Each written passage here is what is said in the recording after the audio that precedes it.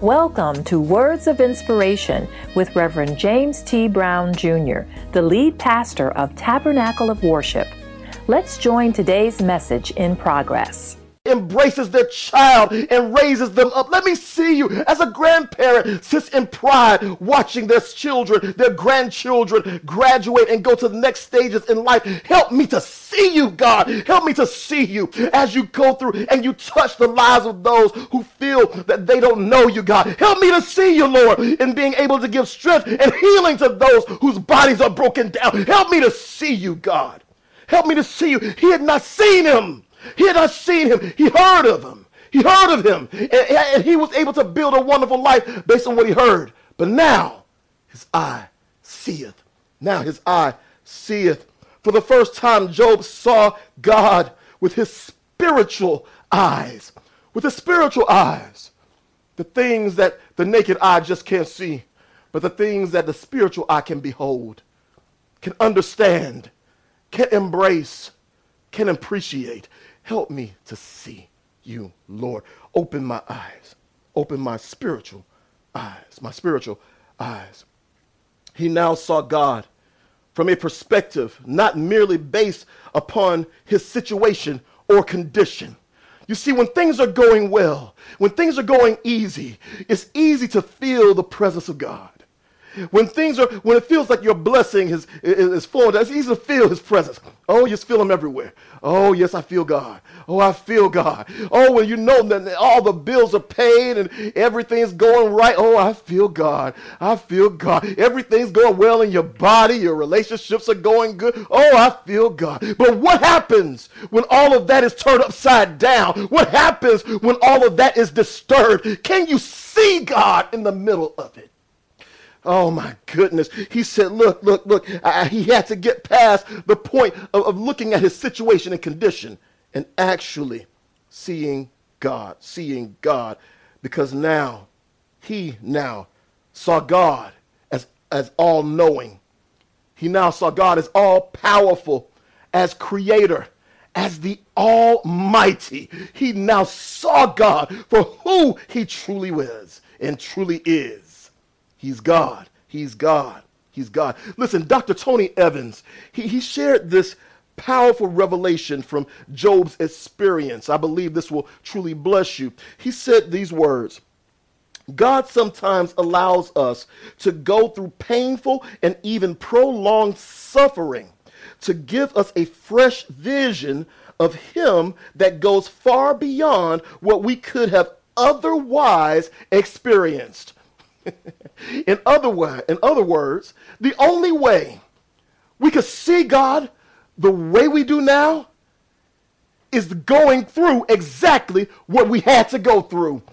The only way we can understand God the way we understand him is to have experienced that pain, to have experienced that frustration, to have experienced that brokenness, to have experienced that loneliness, to have gone through that and felt like you were ostracized and felt like you were set aside, felt like you were by yourself, felt like you were being ignored, felt like nobody even knew you were living, but yet you went through that, and it was a way that God introduced himself to you. You had to go through that experience. You had to go through the time of being on your back in the hospital bed, trying to figure out what the doctors are saying, and they don't even know. They don't even understand, but somehow you were able to get up off that bed and get out. You had to start in a wheelchair, and then you went to a walker, and it took you some time, but you finally got strength in your legs to be able to walk again. You had to go through that experience so you could see God the way you see him now. You could see him the way you see him now. The way you see him now. This is why Jesus even said, and I've told you this story before as well. Jesus said, I must go through Samaria. I need to go through Samaria. A Jewish man going through Samaria where the Samaritans were, they did not clique. They did not, in fact, the Jews looked at them as being a half-breed, being beneath them, not worthy of being around them. But Jesus said, I need to go through. I need to go through. I've got to go to this low place because there's purpose there. I've got to go through this low place because there's destiny there. There's a reason why I've got to go there. And he was willing to go into this place that nobody else imagined. Nobody else could understand. It didn't make sense to anyone else, but he knew it was his purpose. It's what God wanted him to do. It's what God wanted him to do. And he went through it faithfully. He went through it faithfully. And here we have to understand this. Job came to the place that Job, our focus here, Job came to the place of true humility and repented of his pride and self-righteousness. He repented of his pride and self-righteousness. I need somebody to type in chat right now, watch your pride. Watch your pride. You have to be careful. And I want you to understand, he wasn't repenting because of all that foolishness that Eliphaz, Zophar, and Bildad was talking about. No, he wasn't repenting for that. He had come to the realization of himself. He had come to understand where he missed it. He had come to understand where he was not opening his heart to God and receiving God and allowing God to touch him and change him in his heart from the inside to the outside. He realized that and he repented. He repented of that. He repented of not understanding that he belonged to God and he was in God's hands. He repented of not walking in faith, knowing that God had him every step of the way. Listen, if God can hang the stars, if he can cause the sun to shine, if he can cause waters to roll down the hill and the mountain, if he can cause the winds to blow, then how much more is he looking at you and caring for you? Oh my goodness, how much more does it matter that he loves you just that much? Regardless of what your mistake is, regardless of what you've gone through, he still loves you just that much.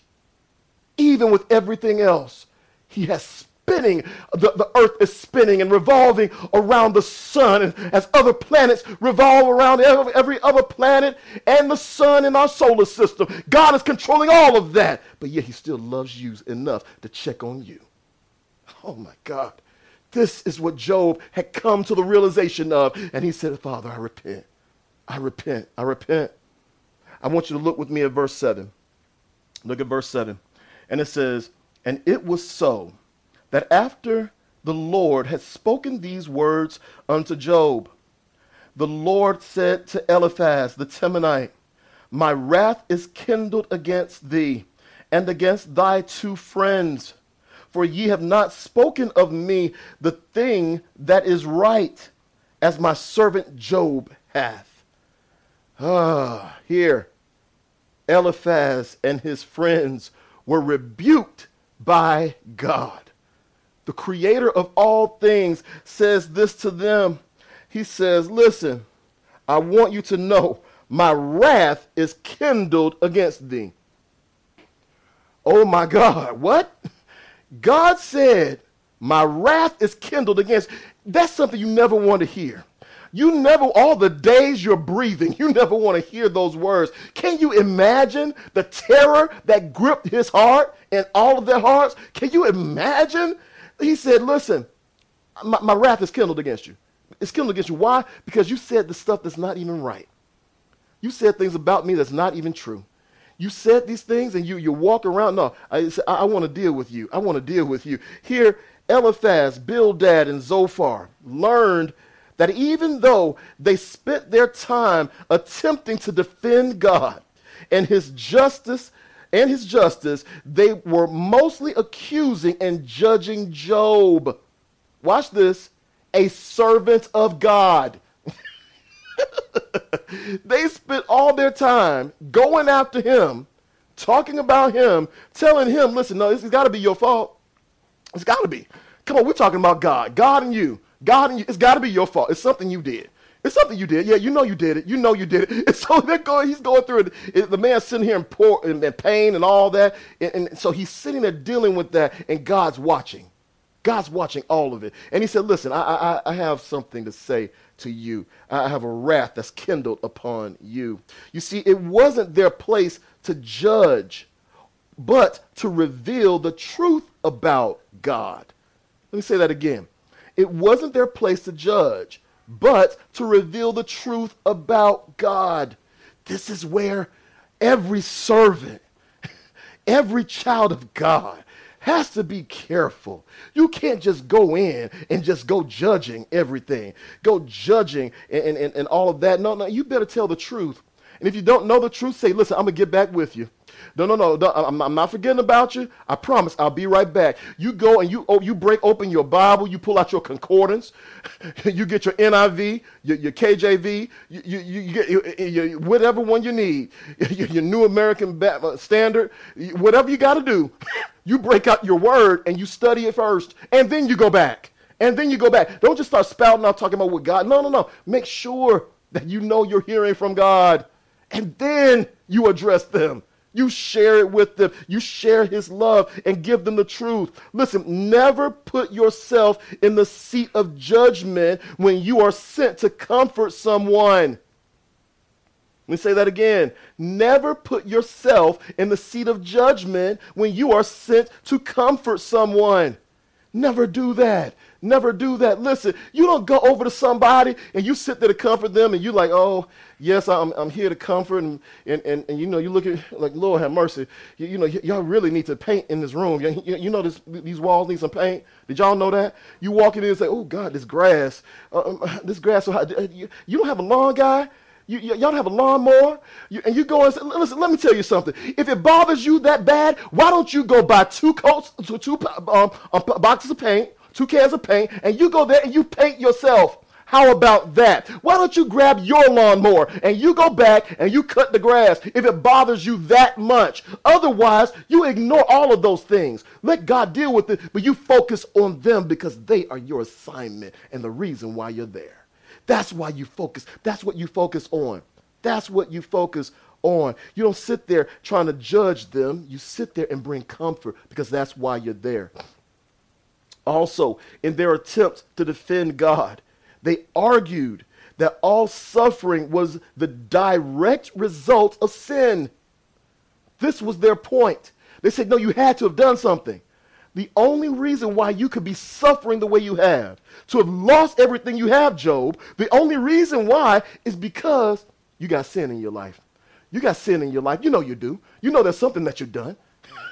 So they're saying that this is the reason why the reason why anybody goes through anything is because of sin. It's the result of sin. Listen, that wasn't true then, and it's still not true today. Do you hear me? It wasn't true then, and it's still not true today. Listen, I don't want you to be thinking because you're going through something that it's because of sin in your life. It doesn't mean that at all. It doesn't mean that at all. Listen, every problem that we go through is not always based upon sin. It's not based upon sin. Listen, when the disciples went to Jesus regarding a blind man, it was in John chapter 9, verses 2 and 3. It says this, and his disciples asked him, saying, Master, who did sin, this man or his parents, that he was born blind?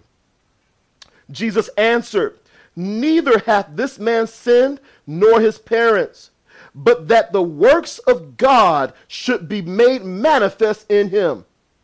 Oh my God, let me tell you something. It's not based upon your sin. Don't sit there and think, oh, did I not give the person that asked me for $1? Was that sin? Maybe I did. Oh, I didn't call those people back. Oh, that's why I'm dealing with this problem. Oh, man, I didn't go down and volunteer my time. That's why I did. No. Don't you ever think that. Listen, some things you are going through, they are just so that the works of God can be made manifest in and through your life. Thank you for listening to today's message. We pray that it was a blessing to you. If you're in the metro Atlanta area, we invite you to join us for our regularly scheduled services at Tabernacle of Worship. You will also be able to get this entire message. Please feel free to visit our website at www.taboworship.org. That's www.taboworship.org for more information.